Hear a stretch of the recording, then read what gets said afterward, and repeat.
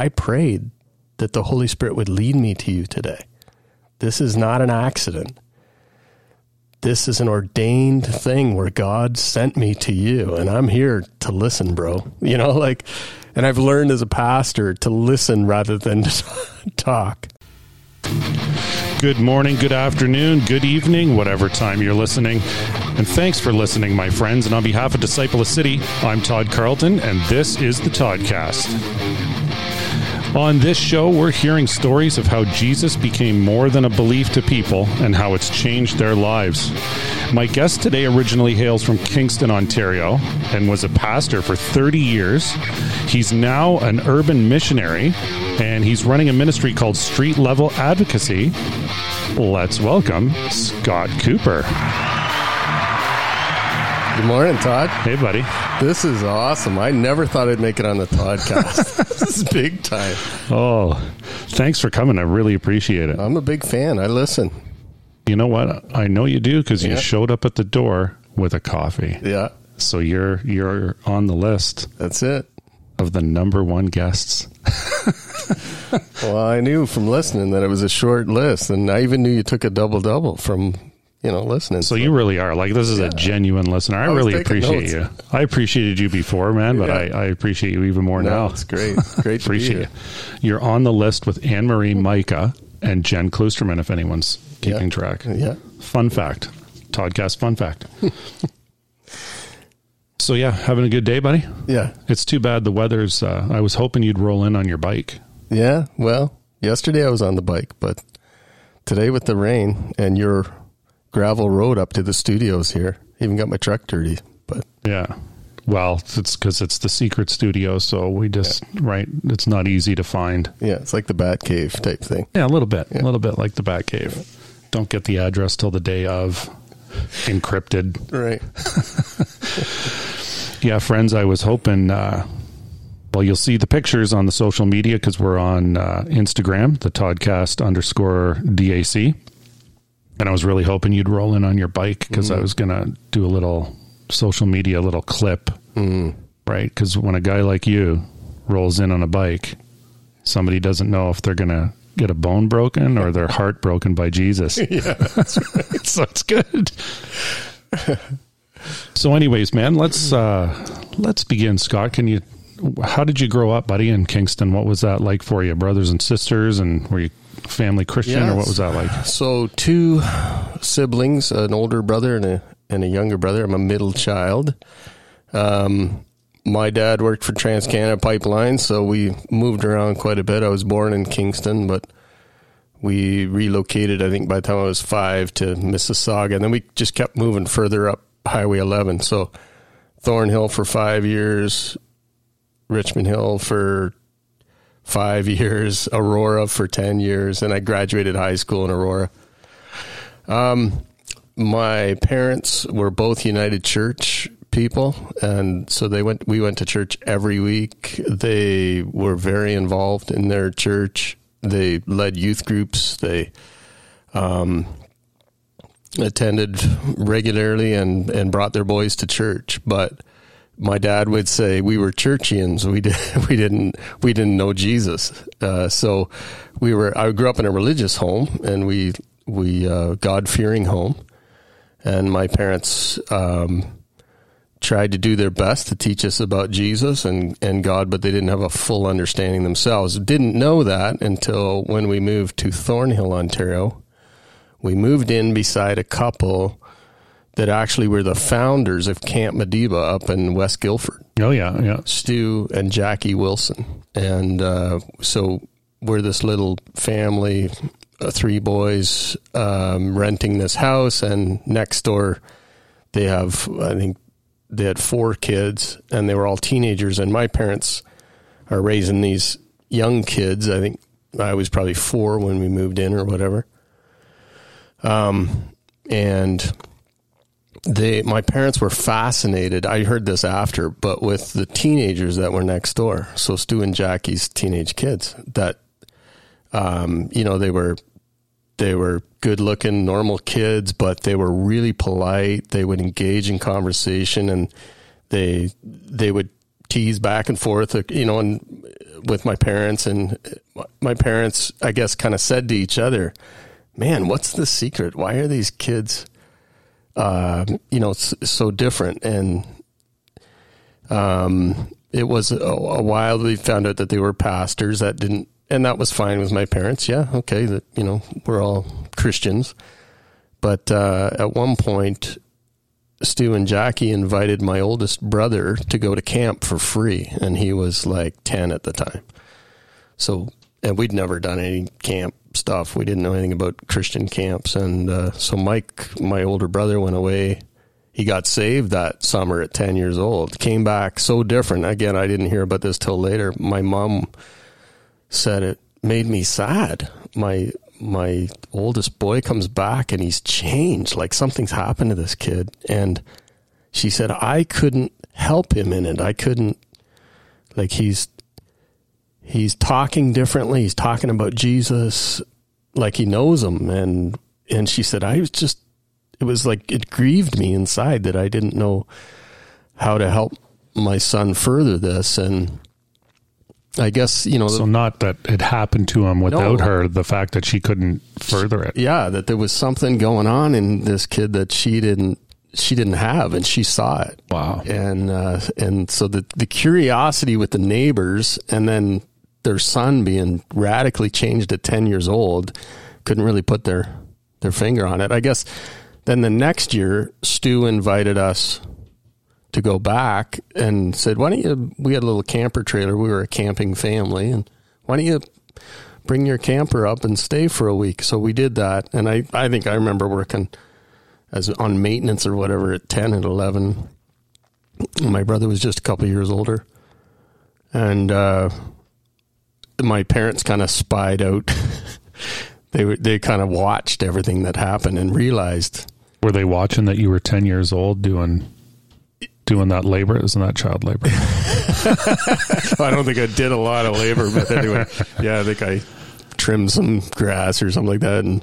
But they were fascinated with this. And then anyway, through a series of events and other friends, and I remember a day at the United Church, we were faithful attenders, where the pastor spoke on the book of John or Revelation, and she didn't understand the text, but she had to preach out of this text, and she was preaching about the blood of Jesus making people clean, and out of her frustration just was sharing that anybody's tried to get blood out of a garment, especially white, you'd know it never comes out. Like, so this idea of blood making garments clean and white as snow, the pastor was just so frustrated and blown away by this text that she kind of preached out of her frustration. And I remember my mom weeping, and we never went back. And they didn't know what was up. They just knew that wasn't right. So through other friends and I guess this journey of exploring, finding out more, they gave their hearts to Jesus. I went off to that camp at 12 as a camper, gave my heart to Jesus at 12, understood the gospel. And like you felt like you understood it at 12? Yeah, at 12, yeah. I remember giving my heart to Jesus at one of the campfire nights, at a presentation where the young guy spoke the gospel and sent the invitation out, and I accepted. And then I remember just having an incredible appetite for the Word of God. I just, at 12 years old, started reading my Bible, and so my family all kind of got saved within a couple of years, and then we ended up going to Stu and Jackie's church, which was all the way down in Toronto. It was a little Bedford Park Bible chapel, and I got baptized there at, I think, 13 or 14. So we went from United Church to Brethren Church, and then we got a couple of speeding tickets from Aurora to Toronto. A couple of weeks in a row, I think the same cop nailed my dad. We were late all the time. So they decided we're going to find a church closer to home. And my little Scottish grandma had moved to Newmarket and was attending a Pentecostal church there. No, I didn't even know what a Pentecostal church was or what the difference was. And we went, I think by that time I was 14 or 15 and just loved it. It was alive, and it was young pastor, incredible preaching and lively music, and the raising of hands and speaking in tongues freaked me out a little bit. But I kind of worked through that with the scriptures. Like my brother had done some reading, and he showed me in the Bible where it says, I will lift my hands to the Lord and stuff. So once I saw it in the scripture, it was okay. I just want to jump in on two things there. One is on that, the raising of hands, and of how we look at that as people, or some people, they throw the word charismatic at it, right? Mm-hmm. It's interesting to me that, because it would have made me uncomfortable back in the day too, that we're uncomfortable with that. And so for people listening from different parts of the world, we're really close to Toronto, and this is a hockey country. And in Toronto, they have the Toronto Maple Leafs, where you will find 14 to 15,000 people with their hands in the air screaming for people putting a puck in a net. Yeah, that's right. We don't think anything of it. We don't think anything of it. Yeah. So that was one thing I just wanted to point out. But as a teenager, I'm a little skeptical, and I'm looking around going, like, these people want to be seen. Like it to me, it looked like showmanship. Like, look at me, I got my hands in the air. Now, I would have felt like that as an adult. Looking back at it, I realized nobody cared. They weren't doing it to be seen. They were doing it to worship, but I didn't understand it at the time. And then I remember, we were discussing it around the table one day about, are we going to stay at Grandma's church, or are we going to look for other churches? And my brother, it said, he read it in the Psalms, I will lift my hands to the Lord. And I remember thinking, okay, well, that's cool. And then once I started doing it myself, then I realized, wow, this is kind of liberating. Like, I have trouble worshiping without lifting my hands now in a service. So but when I was seeing it in the scripture, that helped me go, okay, this is cool. So when you were 12 and in between this time from 12 to when you got baptized and to where you're at now, and you said you accepted Christ, like, it's more than just, you decided to belong to this thing, right? There was something that made it real for you. Yeah, I knew I had a personal relationship with Jesus, and it saved me from a lot of grief. Like, I didn't go through. So I've never been drunk. I've never smoked a joint. I mean, it wasn't about religion necessarily. It was just like, no, I don't need to do that stuff, and this wouldn't please Jesus. So I avoided a lot of stuff, a lot of grief that other people go through just naturally in their teen years, because I got saved at 12 and kind of made it personal. Like, just, no, this is the way I need to go. And so there's I didn't go to a lot of parties. I kind of I wasn't a loner at school, but I didn't do all the extracurricular stuff, the weekend parties and stuff that everybody else did. Well, and that's the difference, right, between religion, which is where you're being told not to do something, or that you shouldn't, this isn't the way, and actually the reality of Jesus in you, the hope of glory, and the fact that you just didn't need it. Yeah, that was the thing. I just thought, it's a kind of waste of time. I didn't need it. And had lots of fun without it, really. So yeah. So okay. So then, as you grew up in your teenage years and stuff, 30 years as a pastor? So when did you desire to become a pastor, or how did that? It's kind of funny. Like I remember I was about 15. I received the call, if you want to, but it wasn't anything spiritual. Like, it wasn't like, it was, I remember, we would have the Bible college come, and, they'd have a bunch of young people sing and preach and do different things. And it was a big missions church, and it was a vibrant, healthy church. And so I was fascinated with it, and I thought, I just want to give my whole life to God. The call came watching, I think, young people. I remember this was the day in the mid-'80s when everybody there was a special in every church service. So you'd have a worship package, and then somebody would sing a special, they called it, like it was to tape or whatever. And I remember watching some of the young people do that, and I was never a singer. I knew I would never do that kind of thing, but I thought, I want to do that. I want to do more. Like, I want to be a part of the church. And I was doing a lot of woodworking in school, and I had this crazy idea that God was calling me to Africa, maybe to build a church. But when I say build a church, I don't mean preach. I felt like I was going to go and physically build a building, and pastor it or whatever. But I had a really immature idea what that was all about. But from 15 on, I was headed for Bible college. I just knew I needed to go. I did tractor trailer driving. Like, by the time I was 18, I had my A license, and I was driving for Coca-Cola. I was making more money at 18 than I did for the first 15 years of ministry. Wow. In churches. But I had, I bought a Firebird, and I was, single and driving tractor trailer and all that. But I knew I wasn't staying. I knew I had to go to Bible college. So I went, I was probably about 20 by the time I went to college. Worked with a cabinet maker for a little while to learn the trade. Didn't make as much money there, but really, eh? Yeah, you made more money hauling for Coca-Cola than as a cabinet maker. I was just an apprentice. Oh, okay, yeah. Kind of sanding and helping installs and stuff. But I did the tractor trailer thing. So I still have my license. I drive a little bit on the side now for a water haulage company, big tanker, just filling pools and stuff. Yeah, you got to stop doing that, because we've not been able to hang out because you're hauling water. I know. I got to give up something. But no, I've always and didn't make a ton of money in ministry, so I always had the tractor trailer to fall back on.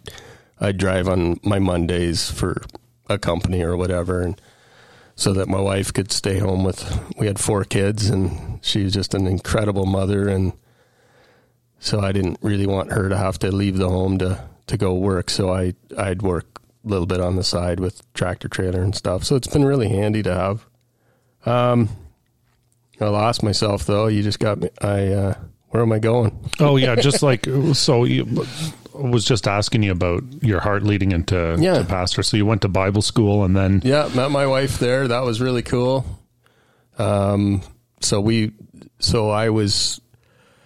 I did 4 years, a Bachelor of Theology, got out, we got married right away, and right into ministry. I actually thought that I'd read in the Old Testament that the soldiers in the Israeli army who got married actually got a year off just to kind of focus on their marriage and everything. And I forget where I read that in the Old Testament. I thought, that's what I'm going to do. I'm going to graduate school. I'm going to just be married for a year. I'll go drive tractor trailer in Stouffville. I had a job there I could have gone to, go to a church, be a part, of a healthy church, and then look at getting into ministry. But the Lord had other plans, and I got hired before I was even graduated. Wow. So did you get hired into a lead pastor role, or what does that look like? It was a youth pastor, assistant pastor. And that's how I got the job. What had happened is the pastors would come to the college and say, we want to interview people, and you'd sign up to be interviewed. I didn't bother signing up because I had no intention of going into ministry right away. And one guy approached my 4th year theology teacher, who I greatly admired, and I didn't even think the guy knew I existed. I sat in his classes, took notes, and scraped by B's and stuff But anyway, that teacher came to me and said, I've got a friend in the ministry that asked me for the top 4 guys in 4th year class, or 4 individuals that I felt were the most promising, and I gave him your name. And I was like, what? I was just blown away. I didn't think anybody really, I was just doing my thing, and so I went out of respect for that teacher, fully knowing I knew the other guys. They were my buddies, and they could play guitar and sing, and they were charismatic and, already preaching at youth groups. And I was pretty quiet and just knowing I wasn't going into ministry. And So I interviewed with this guy out of just respect for that teacher that had given my name, but knew I paled in comparison to the other guys. And when he said, "What are you looking for in a church or I said, "Well, not really looking for anything, but I said if I was to go into a church situation, I'd be looking to be mentored. I know that I don't know much, and I'd be looking for a man that would mentor me." Well, apparently this guy had another fellow that had pulled an Absalom on him and tried to take the church over and carried. So my answer was the one that worked for him. He went, "Yeah, I want that guy." So I was hired before I even graduated, which was ironic because, again, my plans were. So I kind of say I was dragged in ministry one bit at a time because I just wanted to be obedient to the Lord, but I didn't have plans. I've always been I'm an introvert by nature. So really? Yeah. Are you sure? I think so. Not in your current role. No. Well, I mean, the Lord stretched me over 30 years of ministry, right? Like I've learned to engage people, but naturally I'm an introvert. Okay. I love people and I can relate to people one at a time, but, I remember making a deal with the Lord in a chapel service in one of my last services in school. At that point there was 500 people at the college, and I remember thinking, "Lord, okay, I'll be a preacher. I'll stand in front of people and talk, but don't ever ask me to sing. Give me a wife that will sing or whatever." And I remember making this deal with the Lord or whatever, and it was kind of funny because I ended up going into youth ministry and having to pick up a guitar and lead worship. And so it's just, I always told the Lord what I wouldn't do. And I'd end up doing it, I guess. Yeah. Cause like a true father, right? You'll do what I tell you to do. Yeah. I have a plan. It's kind of humorous, but, so yeah, I guess that's how it would work. You'd come out of Bible school and go into some kind of an apprentice role, whether it's youth pastor or assistant pastor, right? I was a youth pastor for 7 years, and then I went and did kind of an associate role in a bigger church. Where did all this go down? Oh, so I was started in Milton, moved to Stratford. Milton was only a year and a half because the lead guy left after that, and he was going to take me with him, but when he went to the next church, they already had a guy, and he didn't want to fire him, and it's like, yeah, fine. So we went to Stratford, and we're there for 6 years as youth assistant. So you played the assistant role, preach sometimes, lead worship, run the youth group. Then from there to Highway Church in Barrie, which was a bigger church at the time, 500. And the guy wanted me to come and do more associate role. There was a youth pastor, and by this time I'm late 30s.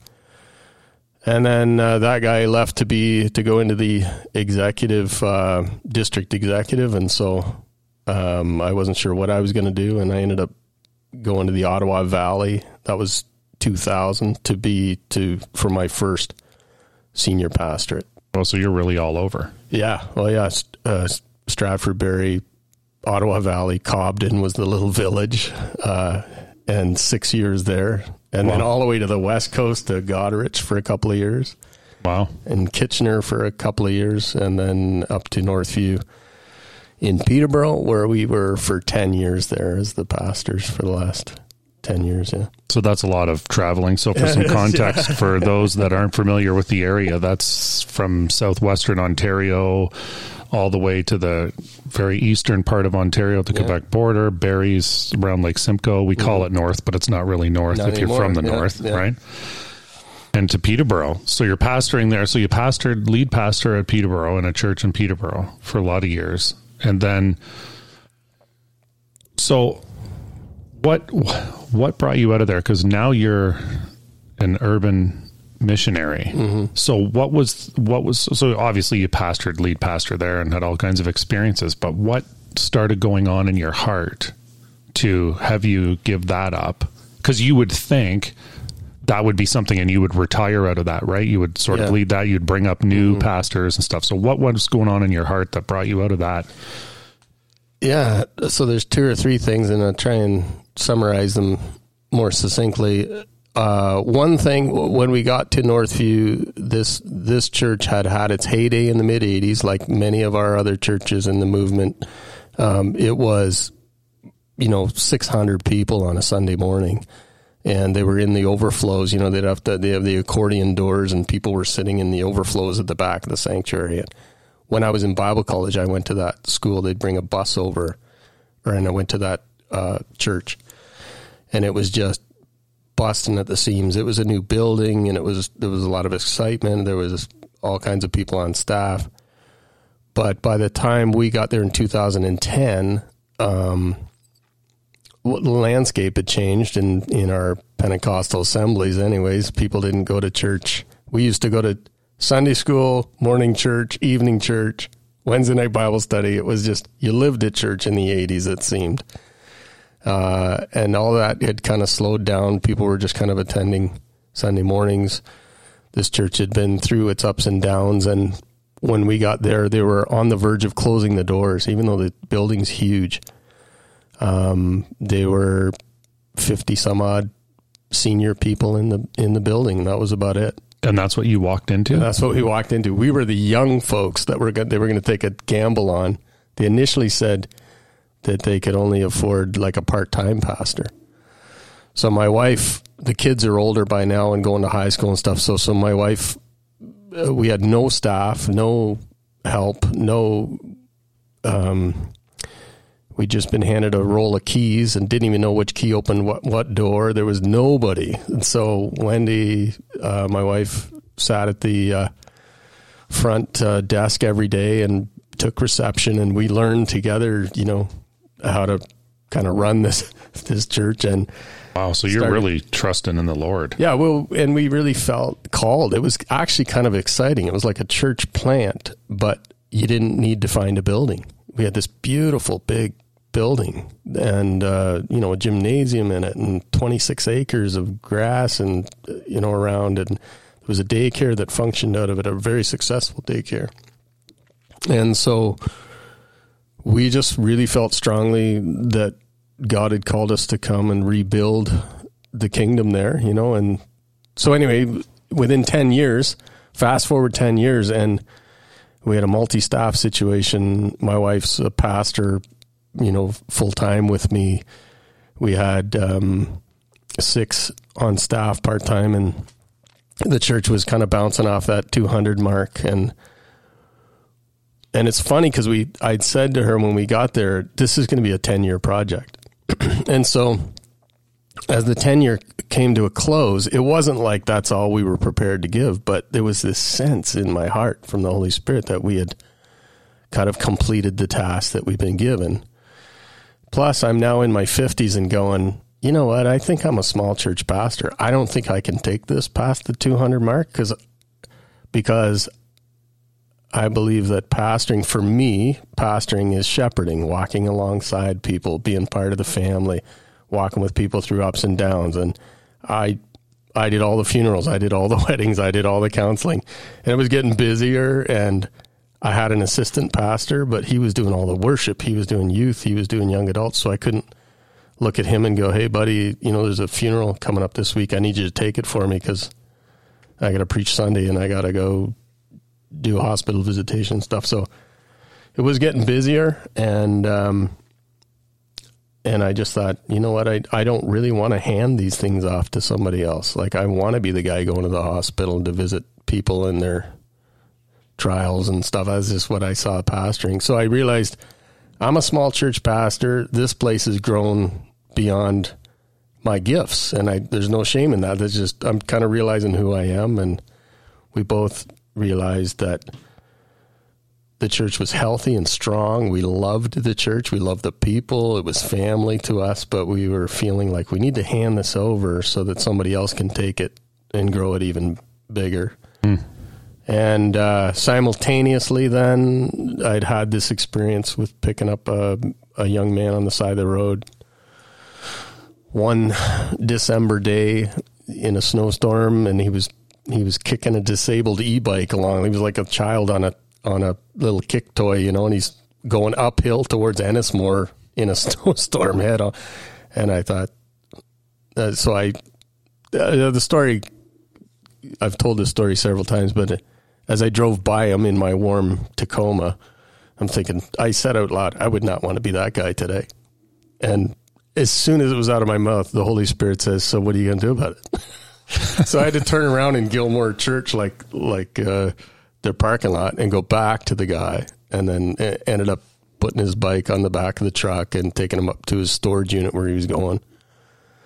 And that began a relationship with this young man who turned out to be living in the Brock Mission, had grown up really, really rough, really didn't have any parents to speak of, got into trouble with the law, became his surety. I learned all about the court system and spent lots of time, even visited him in prison, and then ended up being his surety while he was under house arrest, and putting a team of men around him so that somebody different would visit him every day, and we could get him out of the apartment. And there was a catalyst moment when he, after about a couple of weeks, I'd take him out for breakfast and stuff, and he was expressing that he was scared that he was going to get beat up at the Brock Mission, at the shelter he was staying at, and that somebody was spreading misinformation about him, and they were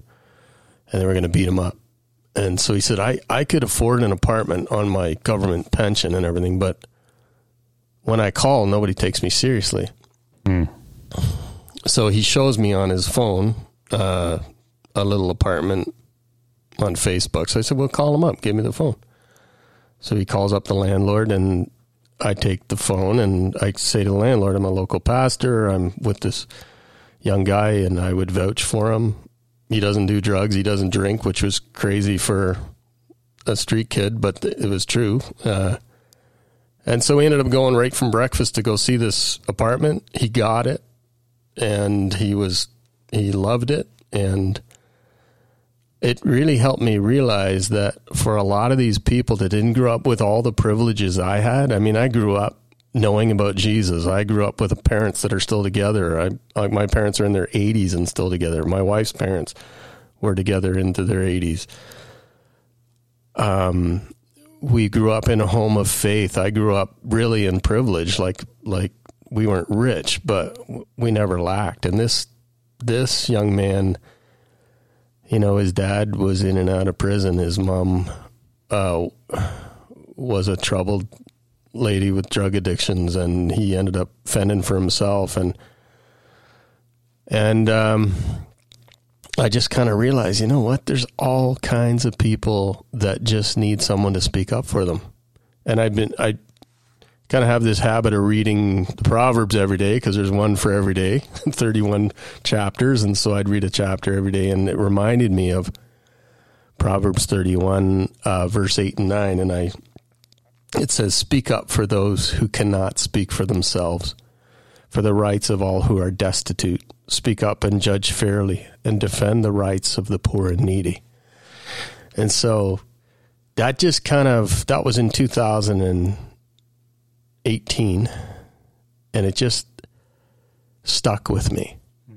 And as we've watched in Peterborough, the population of street affiliated folks grow. Like you can't drive downtown Peterborough without seeing folks all over that, you know, are homeless and struggling. And it was the topic of conversation at a lot of prayer meetings that I go to with different pastors and stuff, like, what is going on and what could we ever do? And all I knew is I had to get involved there somehow. I had to do something, that God was calling me to be an advocate. So that's where this name, street level advocacy, came right out of that proverb and that experience with this young man in 2018. So 2020, we resigned, and I remember preaching to the congregation that it was because now we'd been through COVID. And I said, this is crazy. You know, it in a storm, in a worldwide storm like COVID, the safest place seems to be instinctively in the boat. And I use that passage of Jesus calling Peter to walk on the water. But I am hearing the call to step out onto the waves. Yeah. And so even though I love this boat and it's comfortable and I love my shipmates here, and the safest place would be to hunker down, I'm hearing the call to step out on the waves because Jesus is calling us to go and do this. Yeah. And so and I said to them, like I said, I know that there will be days when I wake up and I'm going to be looking at the waves more than I'm looking at Jesus. I'm going to say, what in the world did I do? Ever get out of the boat? Like, why did I do this? So, but I also know that if I don't, I can't, I just can't keep going. Like, I won't be any good to you here because I believe God's called me out there, not in here. I describe it like for 30 years, I pastored in the beautiful, I shepherded in the beautiful pastures of the domesticated kingdom, so you pick these little white, rail fences and beautiful green pastures and white fuzzy sheep. And I loved it there. But it was like one day the Holy Spirit opens the gate and says, I want you to go out and find the wild sheep on the hillside. And there's lots of them. And that's where I feel like I've just I'm still a shepherd. I'm still a pastor. I don't consider myself a wild evangelist like yourself or Shepsky or some of these guys that I've watched operate. Like, I don't think I operate in the gift of evangelism. I still am operating in the gift of a pastor. But I have a congregation of wild sheep that I know by name. I see them every day. My ministry is bringing... I've also discovered, like Proverbs 18:16 says, that a gift goes before the giver and opens the way for him to meet the great. And I have discovered, and the Holy Spirit led me into this, I didn't do this on purpose, but I've never gone out with my hands empty. I have full hands every time I go. The Starbucks on Chemung Road have... they give me their sandwiches, their day-old sandwiches every day. Every morning I go, I start there, I pick up these sandwiches, and then I buy cases of water, and people give me socks and shirts, and different churches are doing drives for me and stuff. So I used to walk, now I have to take my truck. I drop the tailgate, and I've got clothes that they rifle through, and everybody gets a sandwich, and all freezies and waters, and it's opened up this relational trust and passage for me that when they have a hard time, they'll take me aside. That was just 2 weeks ago. One of my friends met me at the tailgate and just said, "Can I talk to you?" And I said, "Yeah, sure." And he takes me to the front of the truck and he falls on my shoulder, weeping, saying, "I need help. He was telling me he was going to take his life that day." And I just said, "Bro, like, God sees you. God cares." Like, it's through the power of giving gifts and being present and just building relationship with them that they know what I stand for. And then when something comes up, they're like just sponges. And so I ended up taking this guy down to Oshawa to the emergency department and sitting in the waiting room with him because he wanted to go to Pinewood to the rehab center. And there's a whole story to that too, but I never, in his tears, he's going, "Will you pray for me? Will you pray for me?" And I said, "Yeah, no problem." And he said, "Can I pray?" And before I said, "Yes." And he begins to pray. He's weeping on my shoulder and praying probably the most sincere prayer I've ever heard anybody pray about. "God, I've messed up. I'm so sorry. Will you forgive me? Will you come and will you help me?" Oh. And I'm starting to weep just listening to this man pour out his heart. And, his story. Everybody out there, Todd, they've experienced trauma. They're all suffering from some form of PTSD. Nobody's out there because they're too lazy to get a job. And you know what? I used to think that. I was your typical conservative Christian that thought, well, if they just got off their tail and go get a job, things would be better. Everybody I speak to have had they've had a traumatic past or abuse as a child or something, a house fire or a death of a mate or something, and they just turn to drugs or they lose everything. And this poor guy, I mean, his dad was an alcoholic. He'd been abused as a kid, and he's struggling to not be his father. He doesn't want to be an alcoholic, but he struggles with alcohol. And like, to hear his story, as we're driving down to Oshawa, which is about an hour drive, they have trauma. They're not there by choice. I haven't met a single one who's there because they just don't feel like working. Yeah. And then the enemy lies to them, right? Yeah. I don't have as many experiences as you, but there was a particular guy down there that I would talk to all the time when I went down there. And it was a year, actually, because wasn't out there every day like yourself before he would open up to me, really. Mm-hmm, mm-hmm.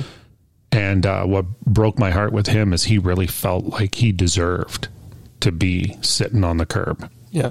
And which is a total lie. But it's so true what you're saying, eh? Yeah. I just want to kind of add here too, like the transition for me being a pastor in the church, in the domesticated fields, to going out was a big step for me. And it was a fearful step. And Disciple a City helped me. Here I've been pastored for 30 years, but when I had heard what Shepsky was doing and you guys meeting at the bridge and going out, when I finally stepped away from the church and I had time, because in the church you get so busy with like say wedding, funerals and all that stuff. And then you're doing social things like leading, you're caring for the sheep, and I had no time to do anything else. And so then I thought, I'm going to go to one of those nights where they walk around town. And so I went to the prayer meeting and then went out for a walk and kind of watched how, I call them these maniacs. They're kingdom maniacs, these Disciple a City guys. Unbelievable. And watch them engage. And then I did it. I'm down on my knees talking to a young guy and went and bought him a coffee and shared with him and prayed with him. And then I went, this is awesome.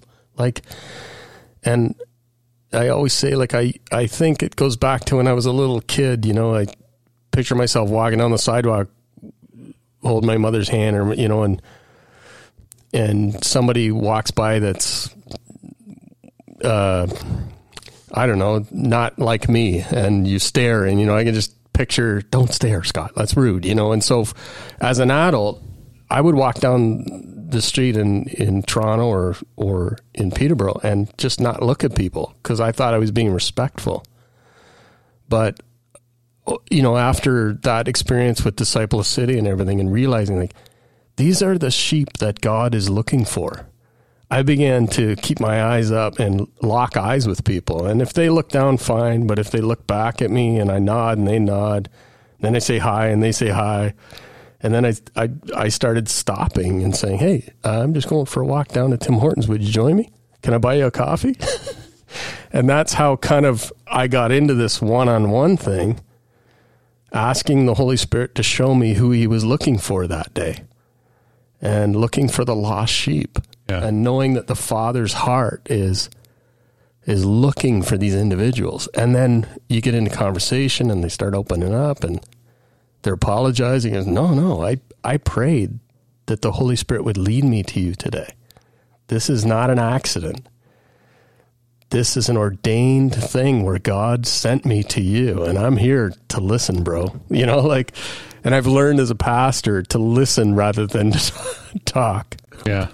Pastors are lousy listeners for the most part. I was for years, and so doing a lot more listening, a lot more processing, slower to speak, quicker to listen. Yeah. That's very profound what you said too about people walking around not looking at each other. How true is that when we walk around, even in the grocery store, don't make eye contact. Mm-hmm. God sees all of us and we don't want to look at each other. Mm-hmm. But when you start looking with his eyes, you see all that. It's changed the way I approach people. I'm talking to people while I'm pumping gas. And like I say, I am kind of an introvert, but God's given me eyes to see the people around me. And sometimes I just can't handle like the love that I can feel the Father has for an individual or whatever. I'll never forget one guy that I met. He's sitting out, had I guess, wine in his Tim Hortons cup. I had no idea, but another one of the guys told me, and he's just sitting there, and there was a bunch of us around a picnic table by the mall, and I just couldn't not keep looking at him, because I just felt like the Lord was just loving this guy, and he was just a little bit older than me. And so I started asking him questions like, how long have you been on the street? And I think it was like 13 years or something. And he was really down and just kind of, he was just drowning his sorrows there. And I finally just looked at him and looked deep in his eyes and said, bro, God sees you. And you think your life is just about over. You think you're just treading water till your time's up. But I'm here to tell you that God has so much more for you, and he has big plans for your life. And just, his eyes start welling up with tears, and it was like I guess prophecy is building up, but I just felt like I was just pouring encouragement down this guy's throat. You know what I mean? Just listen, you have no idea how much God cares about you and what he wants to do with your life yet. And I see that guy still every day, and he's in better shape than he was. But that's the other thing I've learned is you can't control people's growth. Like you want to see things change, and you want to see spiritual growth, and you want to see discipleship happen overnight. But I'm learning to kind of let the Holy Spirit take the lead on that, and just be more patient and just love people where they're at and walk with them. Yeah. And I'm learning. I mean, I've only been doing this since the beginning of the year full time, so I am still on a huge learning curve, but I'm loving being there. I'm loving my church of wild sheep, my congregation of scraggly sheep, man. It's awesome. Yeah. What did you say? Missionary maniacs? What did you say? Yeah. Kingdom maniacs. Kingdom maniacs. We like the term gospel monsters. Yeah. Well, it's coined pretty by well the Adam. same thing. It's, this is the other thing. I love being on the cusp of what God seems to be doing in these last few years, like raising up like groups like Disciple City. And what I'm seeing is there's a lot of these people are first generation believers, been saved out of some crazy stuff. They're like, a lot of them are in their 30s and 20s, and they're just entrepreneurial risk takers, everything on the line for the sake of the kingdom. And I haven't seen that for a long, long time. Like, I don't know if I've seen it in my lifetime, but there's something afoot. And Amen. In Peterborough, God's bringing, and I've met all these incredible people just in the last couple of years, again, stepping away from all of the responsibilities that I had, getting to know folks in the kingdom in Peterborough. And I'm like, honestly, I just feel privileged to be a part of the frontline craziness that's going on downtown Peterborough, and like, the bridge and Disciple City, and it just, there's an awakening amongst believers of the state of our city, and how much people need Jesus, and people walking around praying for healing and encountering, having spiritual encounters on the streets of Peterborough. It's so cool. Yeah.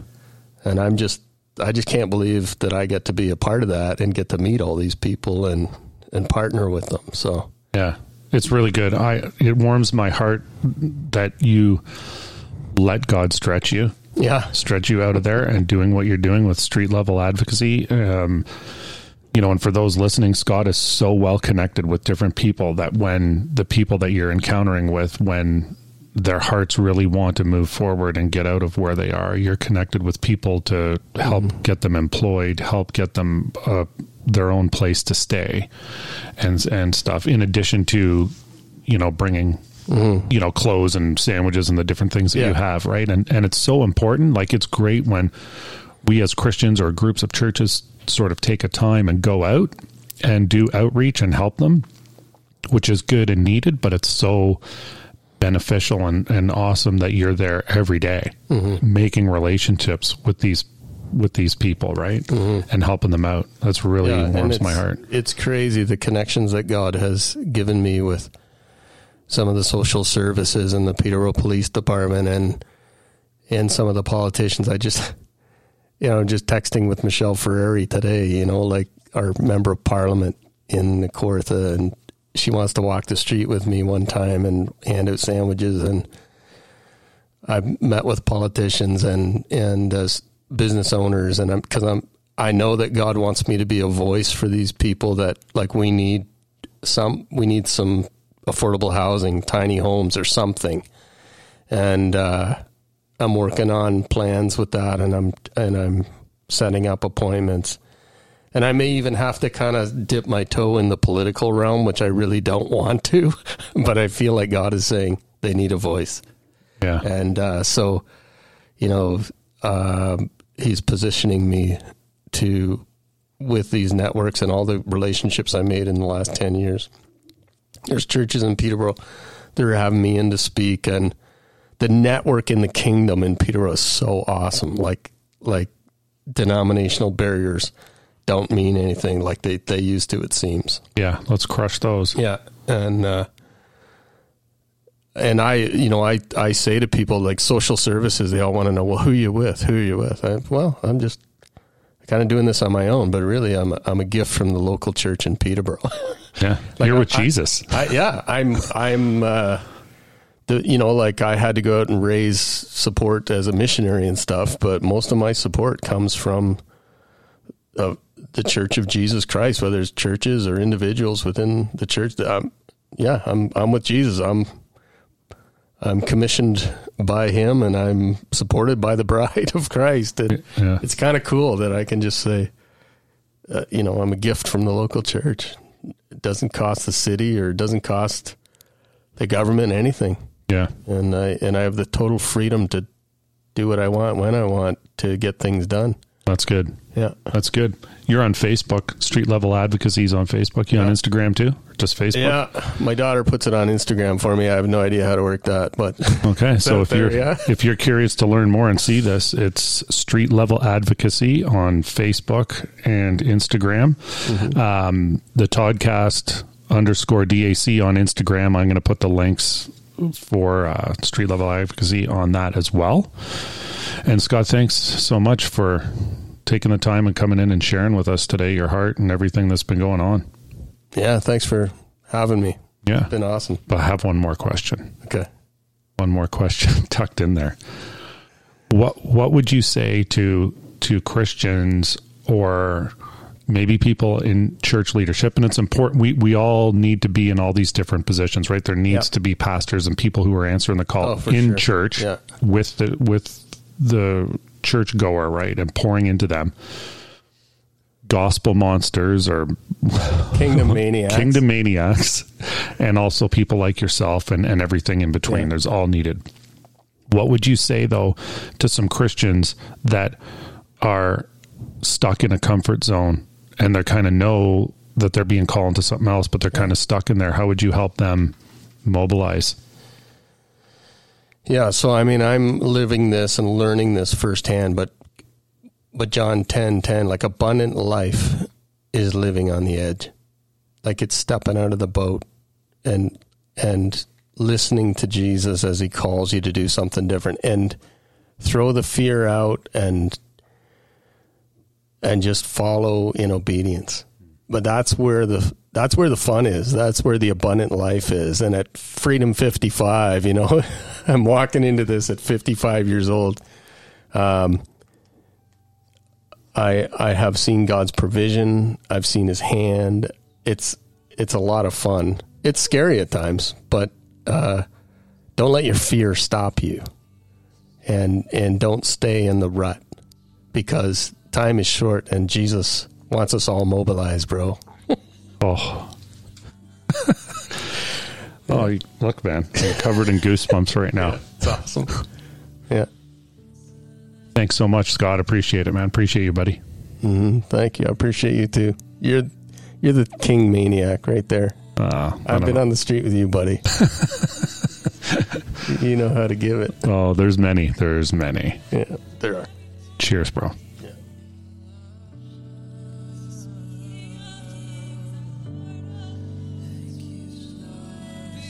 Living on the edge for the Lord. Just going back to the beginning of this interview with Scott about inviting Christ. The invitation to Christ is out there for all of us. He's waiting for you. If you've not given your life to Christ, will you invite him in? And once you've invited him in and feel his love and how important and valuable your life is, will you allow yourself to be stretched? Will you allow the Holy Spirit to stretch you and put you in the position that God wants to use you to reach others?